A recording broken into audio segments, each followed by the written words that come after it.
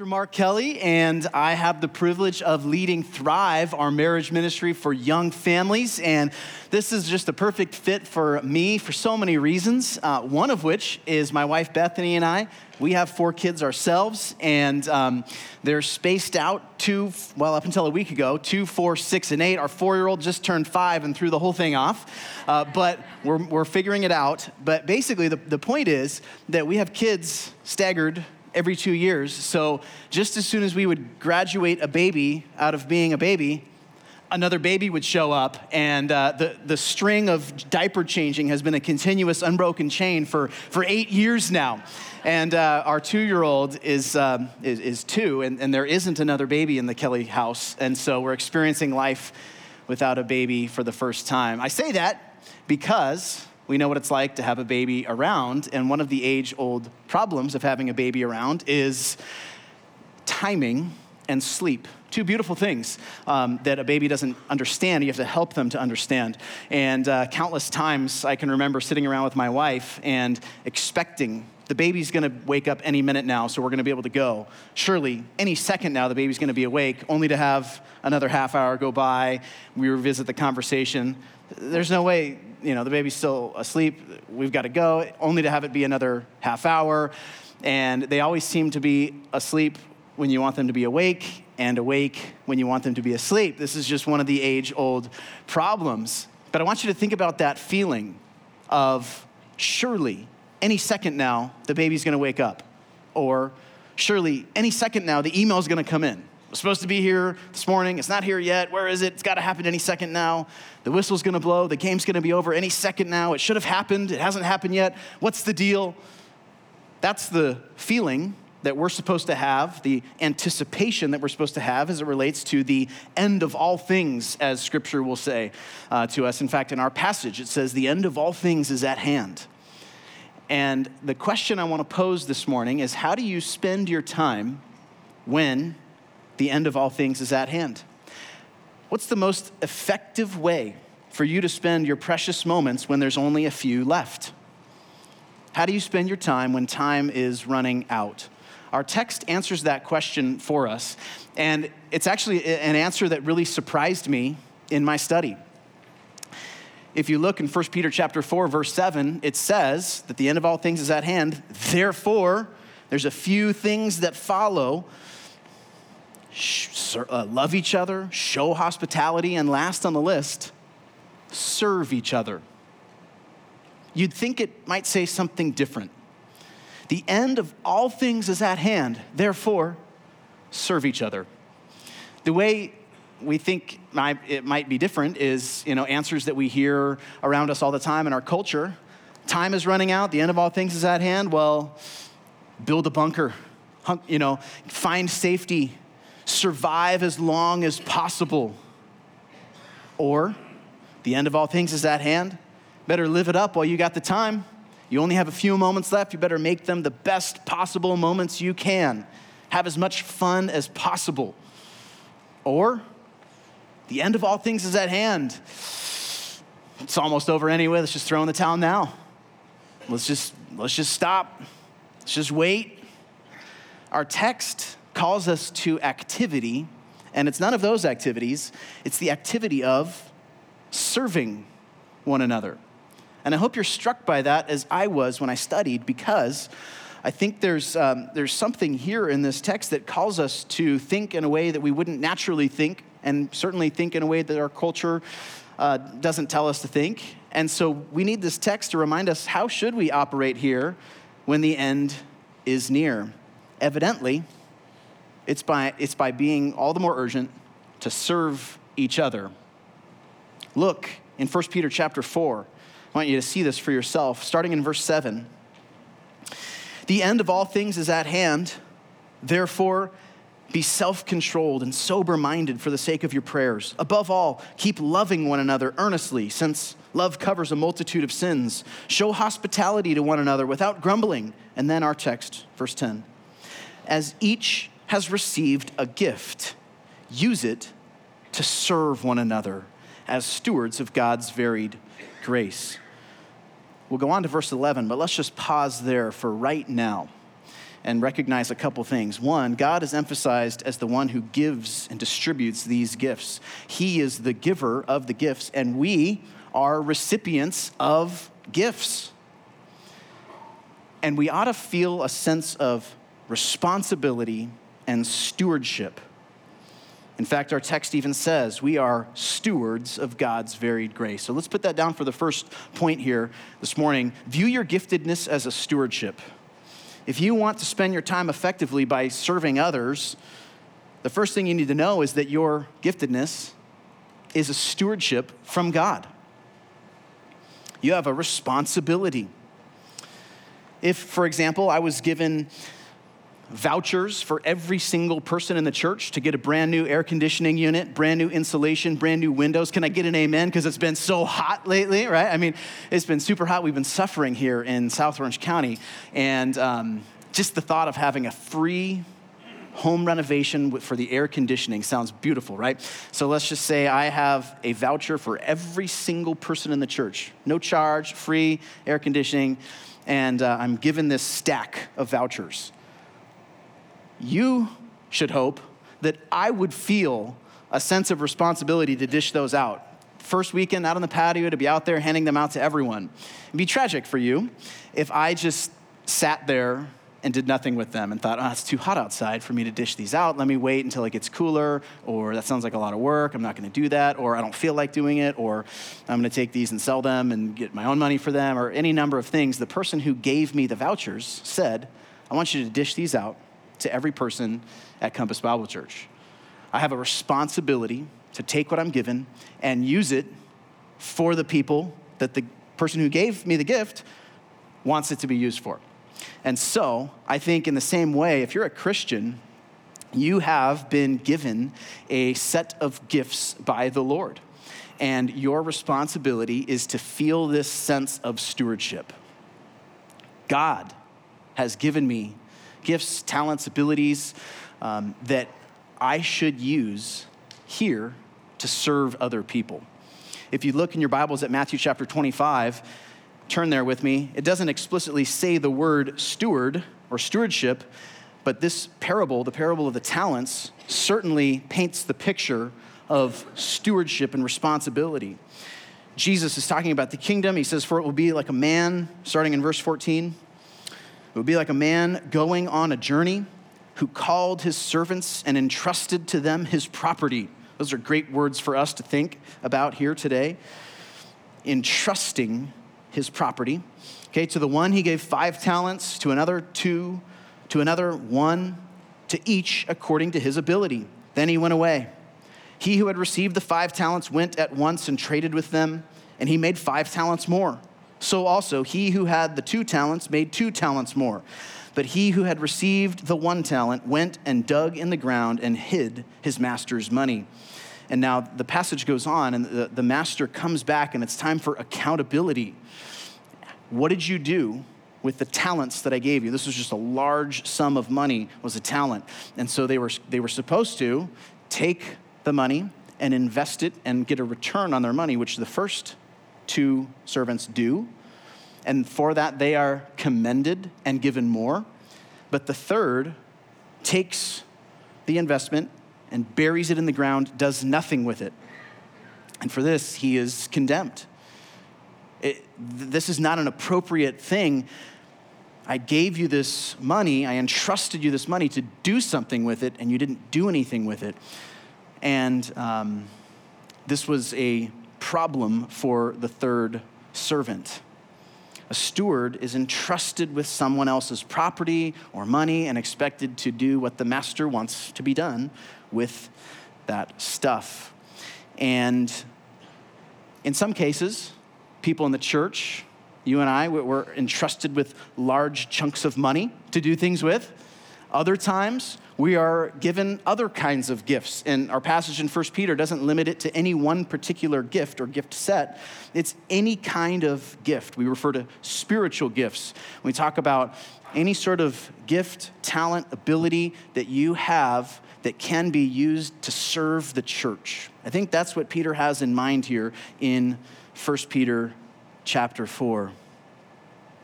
I have the privilege of pastoring Thrive, as I mentioned. And Thrive on Thursday nights, it's a really neat community of people who come together. And some people are just great small group leaders, and they're really gifted to facilitate conversation and care for people.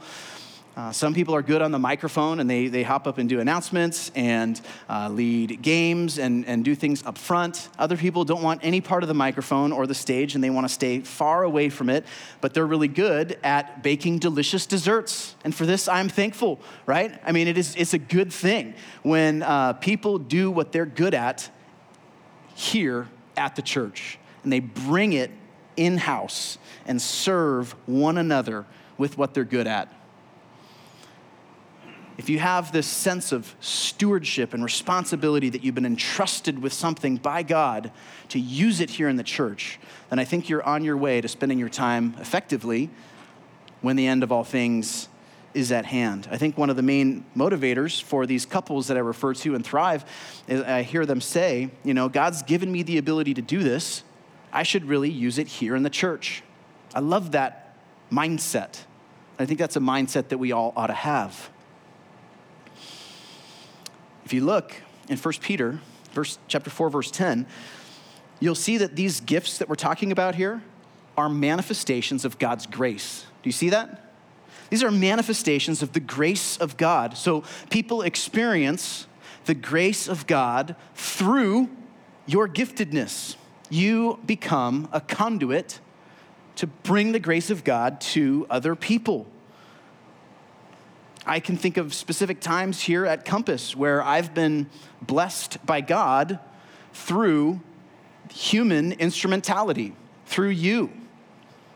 Whether it's bringing me a meal, it's a beautiful thing. It really speaks my language, right? Caring for us when we have one of our 4 kids, praying, dropping a note, sending a text, any number of things that many of you have done just to serve me personally or my family. I experienced the grace of God through those moments. Also, I sit there in the black chairs that you're sitting in, and I listen to Pastor Mike preach week in and week out, and that is a time where I have experienced the grace of God.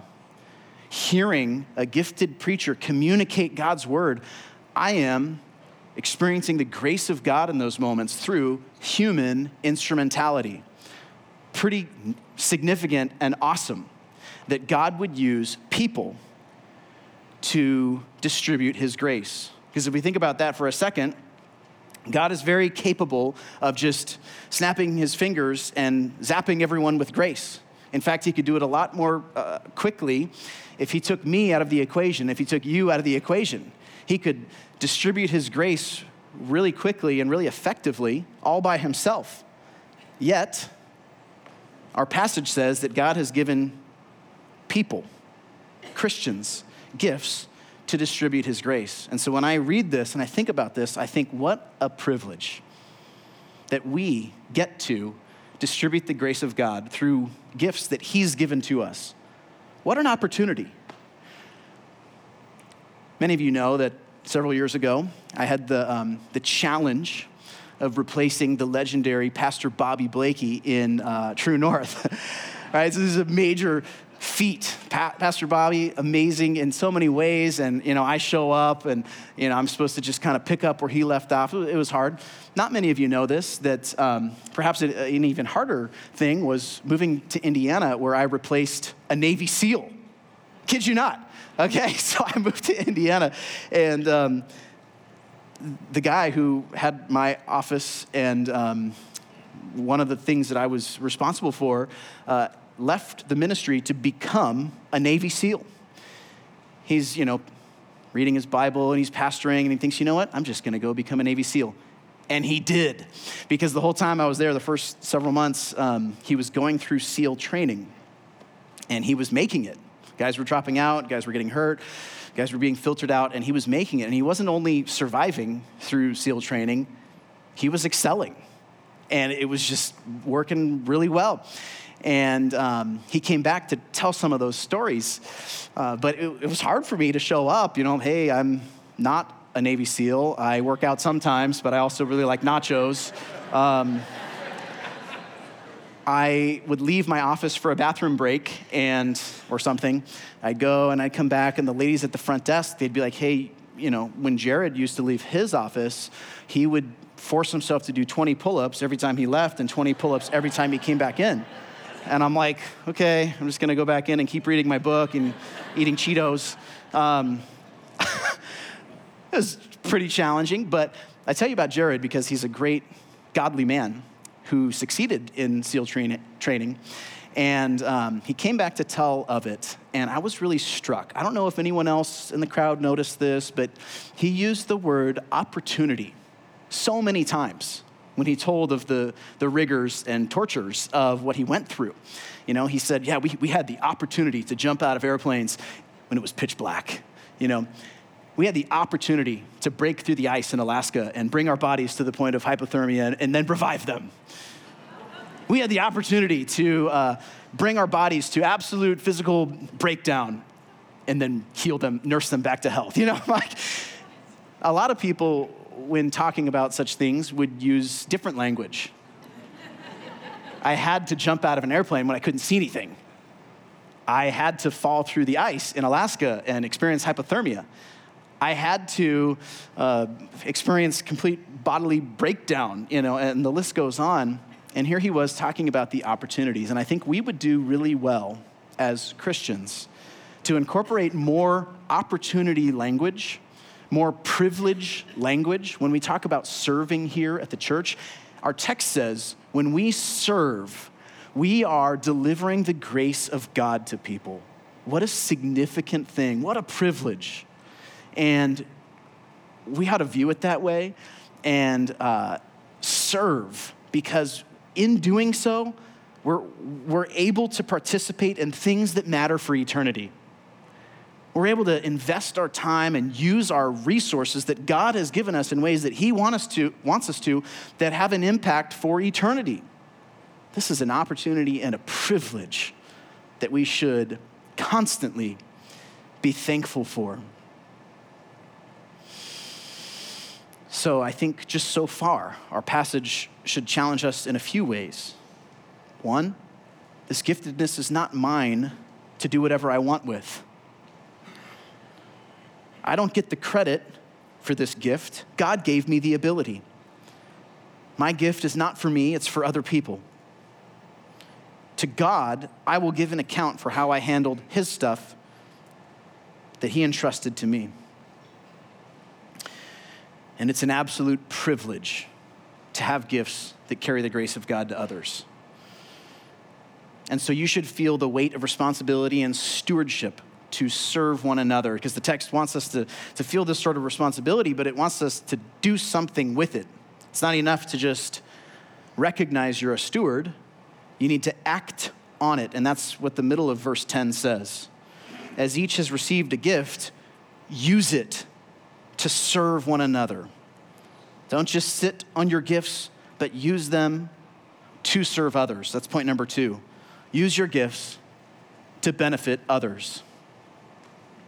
Use your gifts to benefit others. Now, I've given a lot of gifts in my life, and I've experienced different kinds of reactions to the gifts that I've given. Maybe you've experienced some of these things as well.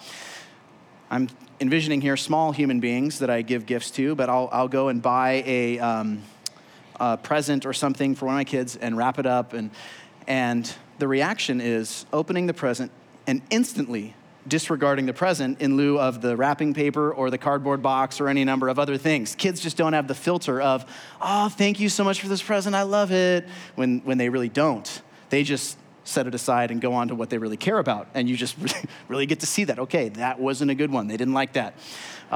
So that's one reaction we can have to gifts that God gives to us or people give to us. Complete disregard. 2 is immediate selfishness, right? This gift is mine. You can't play with it. You can't touch it. You can't even be in the same room as it. Get away from me. This is my gift. And there's this immediate selfishness that can come over us when we receive a gift. But I hear that there's a third alternative, a rare phenomenon that happens among children when they receive a gift, and it's they receive it with thankfulness, and then they begin to use it to share and bless other people.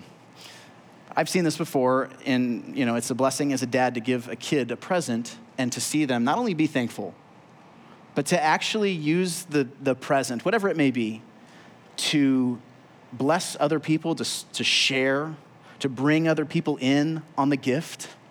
Man, that is so rewarding as the giver of the gift and motivating for me to give more. I want to give that kid more gifts because they share with it. The reality is if you're a Christian, you have been given a gift, and it's not for you to enjoy by yourself. It's for you to use to serve other people. Use it to serve others. That phrase in verse 10 makes it sound like it's possible to have a gift and not use it. And it's also possible to have a gift and use it in all sorts of places other than one another. And I don't want to err on either side of that. I want to be someone who takes what God has given me and uses it to bless one another. And I think the one another here is the audience of 1 Peter. These are Christians and who are going to form the church.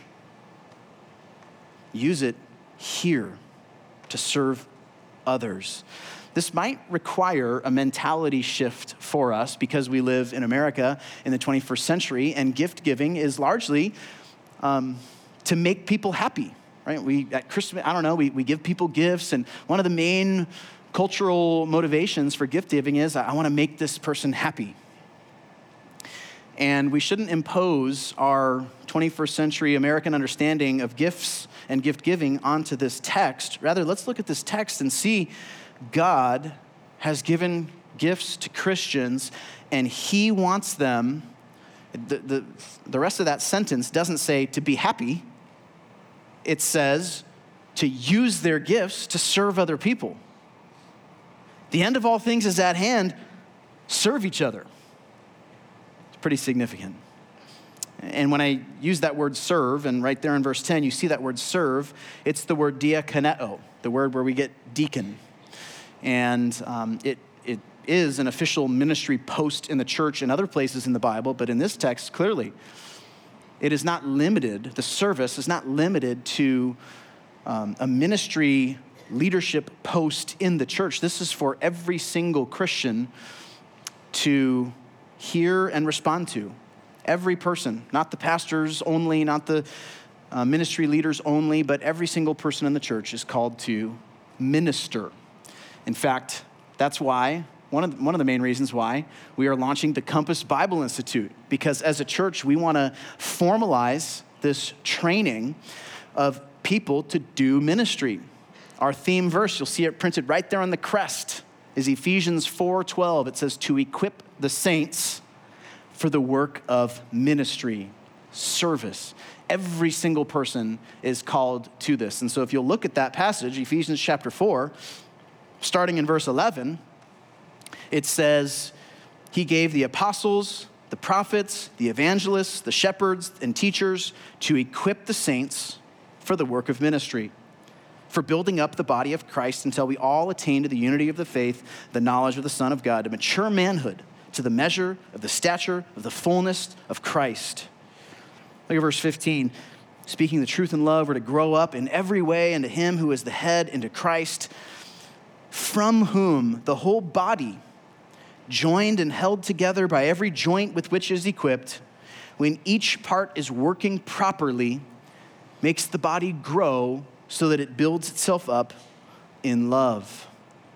That verse 16 there draws on this metaphor of the church being a body, and every single joint in the body that holds it together makes the body to grow when it works properly together so that the body builds itself up in love.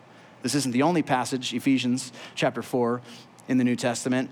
Other passages refer to the necessity, the importance, the crucial nature of every single person, every single joint and ligament in the church to contribute and participate in ways that God has uniquely gifted them to do so.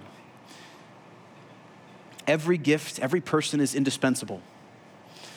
And you might feel like, well, I just don't have that much to give or contribute to the church. And I think you're wrong. If you're a Christian, God has given you every resource you need to serve and contribute in ways that are good and helpful and healthy for the body in which you exist. 1 Corinthians chapter 12 speaks to that. Every single member.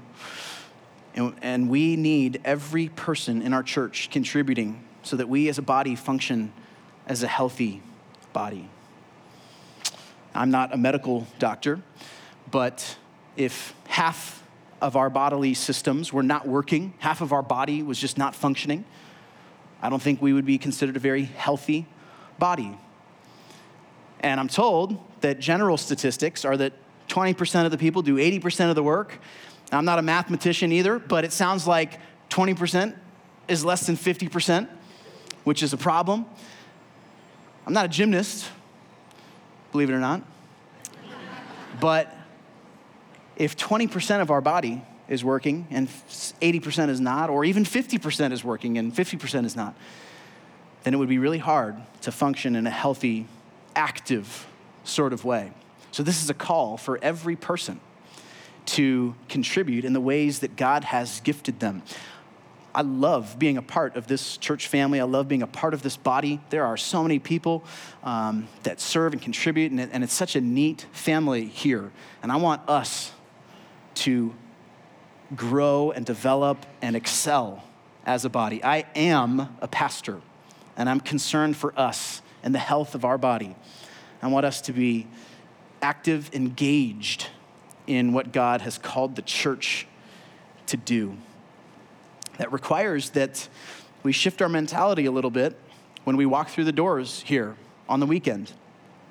It's a good thing to show up expecting to benefit from the sermon, expecting to experience good time together in worship and fellowship and donuts out on the patio and coffee and all of these great things. But certainly showing up to church, we should expect to do more than just benefit from the service. We need to show up to church with the expectation that we're going to contribute, we're going to give, we're going to help in some way, shape, or form to the overall health of our body. So you've got a job to do when you show up to church, to use your giftedness to benefit others and to be a conduit for the grace of God. What a privilege.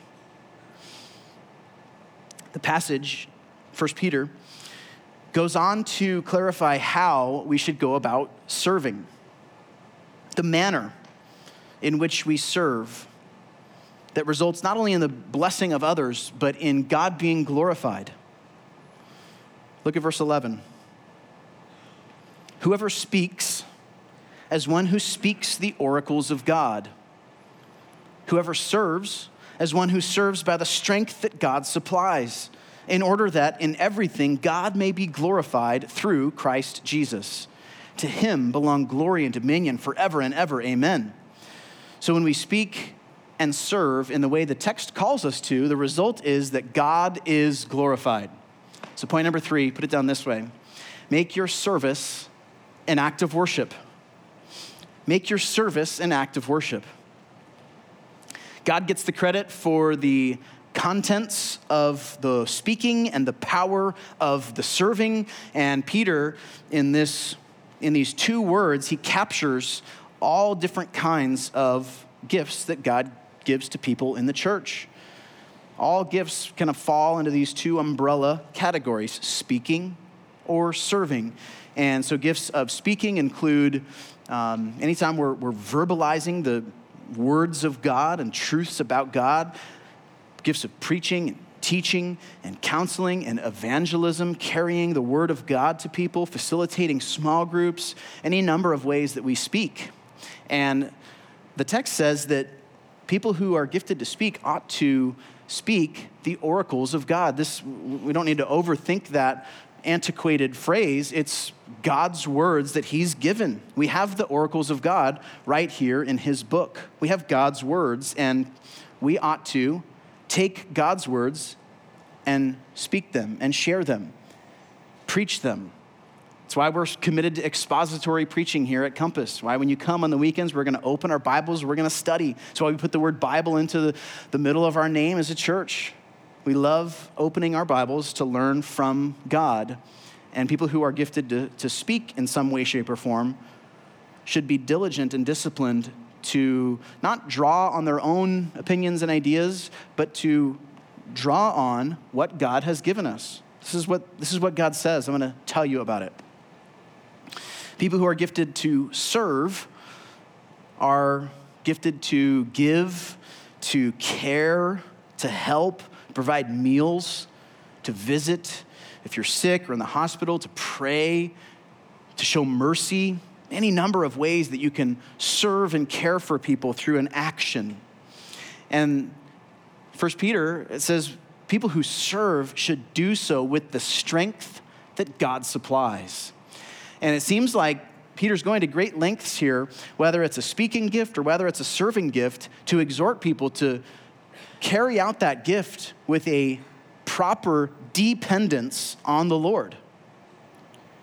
To go about it with a disposition that depends on God for his words and for his strength.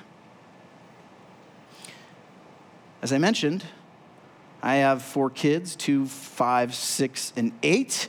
And that means that normal things, trying to accomplish normal things in our day, become major feats, like going to the grocery store. We'll go to the grocery store, and just getting the herd into the building safely is a challenge that we now need to navigate and come up with a plan to do. Because, we park and we may be far away from the entrance to the grocery store. And so just to get all the kids into the grocery store, usually what I'll do is grab a hand and another hand of the youngest, and I'll hold their hands as we walk into the grocery store to keep them safe. And usually, 2 seconds after me starting to hold their hand, they immediately start trying to pull their hand out. And it's so hard to hold their hand up, and they're trying to wiggle and twist their way out.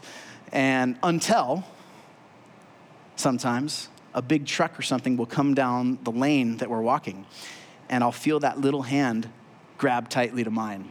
And there's this recognition that I need Dad's protection here. And now they're thankful that they're holding my hand and they're clutching it tightly. And the reality is my kids depend on me for a whole lot more than just getting into the grocery store. They depend on me for all sorts of things. And if you're a Christian, you depend on God for way more than you recognize and acknowledge. And when we speak and when we serve and when we do everything that God calls us to do, we should bring with us this attitude of dependence, of gripping tightly and not feeling like I got this. I got this on my own. I can do this in my strength. I can figure this out on my own. We really should have the attitude of dependence. And what happens when we bring that kind of attitude is that God is glorified. That's what it says. When we do it that way, it says, in order that in everything, God may be glorified through Christ Jesus. He gets the credit. So for those of you who serve, this is one way for you to worship God. We sang in the service, I asked Joseph to sing, "O Church Arise." And there's a song that just we get to sing together as a church family that really calls one another to action. And hopefully you worshiped God when you sang those lyrics and you proclaimed those truths. But what I'm suggesting to you is that you have an opportunity to worship God when you put this message to practice. When you take your giftedness and use it to bless other people, this is another way for you to glorify God. You can worship him when you sing and when you serve. And you should do both of those things for the glory of God. So let's bring about with us this dependence so that in everything, he's given the credit and he's glorified. I have an hourglass on my desk here at the office. And sometimes when I really want to crank out some productive work, I'll take the hourglass and I'll put it right next to my computer and I'll flip it over. It's a 30-minute hourglass. And there's just something really motivating to me in watching the sand pass from the top bulb to the bottom bulb, because out of the corner of my eye, I literally see time slipping away. I really see time being spent. And it motivates me to work and to make the most of that 30-minute interval of time. And different than a clock, the hourglass, you don't know how much time you have left when you're close to the end. With a clock, you can watch the minutes tick down. You can watch the seconds tick down until it hits zero. You know exactly when you're going to hit zero. With an hourglass, you don't know. You just got to go, and you got to crank as fast as you can until all of that time is gone. And so I can look and see there's just a little bit of sand left. Like how much time is that? I don't know, but I just got to keep going. And I want to suggest to you that the Bible calls us to a disposition.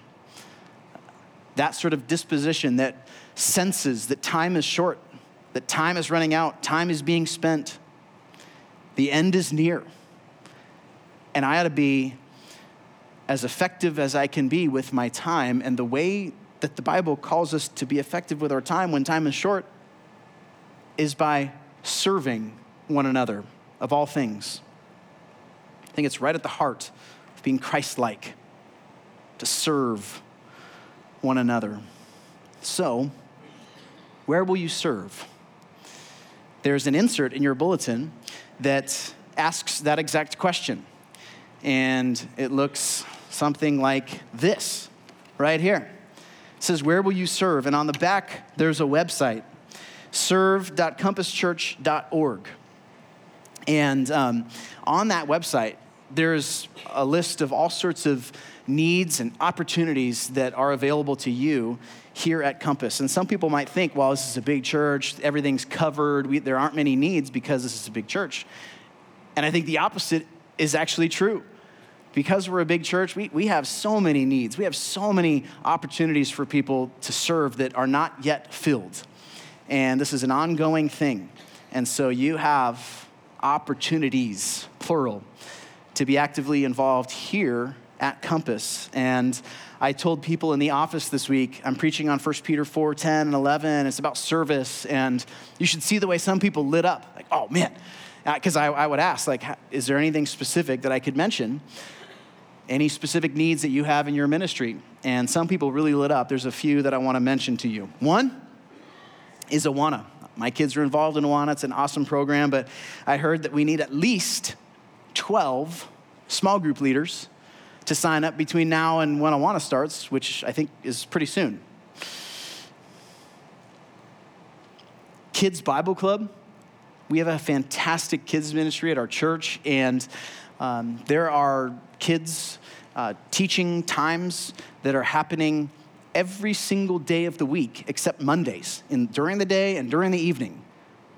We filter a lot of kids through our church, and they are taught the Word of God by you. And I heard that we need at least 43 teachers to sign up for Kids Bible Club in order to pull off what we want to pull off. And there are needs outside of teaching in kids ministry.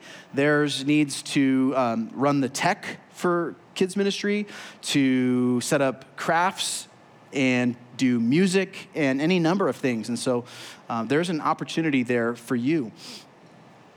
I don't know if you know Pastor Elias, pastor of our Spanish church in San Juan Capistrano. He was like, hey, if you have Spanish speakers, we could use them in San Juan Capistrano. And I was like, I think we have Spanish speakers. I'll tell them. And so you don't have to fly to Guatemala to use your gift of speaking Spanish to serve the church. You can go to Compass Bible Church, San Juan Capistrano, and serve. And Pastor Elias would be so excited to talk to you about that. Navigating Motherhood is one of our women's ministry services here, and it is an awesome program for moms. I hear great things about NAVMO all the time, but we need a lot of people to step up to serve, to pull off NAVMO, from mentors to table leaders to the admin team to the hospitality team. We need help in other women's ministries, help with events like women's retreat, Christmas coffee, spring tea, a bunch of things that I would be terrible at if it were put in my responsibility. Planning the spring tea, And that just it would not be as good of an outreach as it could be if I were planning the spring tea. But you might be gifted to help in those sorts of ways, and you should. Tech for all of our new ministries. We keep announcing new ministries that we're starting. Praise the Lord. But that means there's more positions and needs that need to be filled. And so we need tech for all of our new ministries and so much more. How about Compass 2020? This is a church-wide endeavor that every single one of us ought to be involved in and contributing to. We need everyone to give, everyone to participate, everyone to pray for Compass 2020. The list goes on. The website has a lot more than I just mentioned. I didn't get it all, I'm sure. So please check that out and consider where you're going to serve. And in doing so, experience the privilege of distributing the grace of God to one another. Let's pray. God, we're thankful for this text and the way it confronts us and calls us to action. We recognize that your word wants us to live as if the end were near. The end of all things is at hand. And we see from this passage, God, that one of the ways we can do that is by serving one another. And I pray that you would help us to do that. I pray that as a church body, we would be a healthy body. As a family, we would be a healthy family. We would work together, and every single one of us would link arms and come together to participate in your eternal kingdom work. We're so thankful to be a part of it. In Jesus' name we pray. Amen.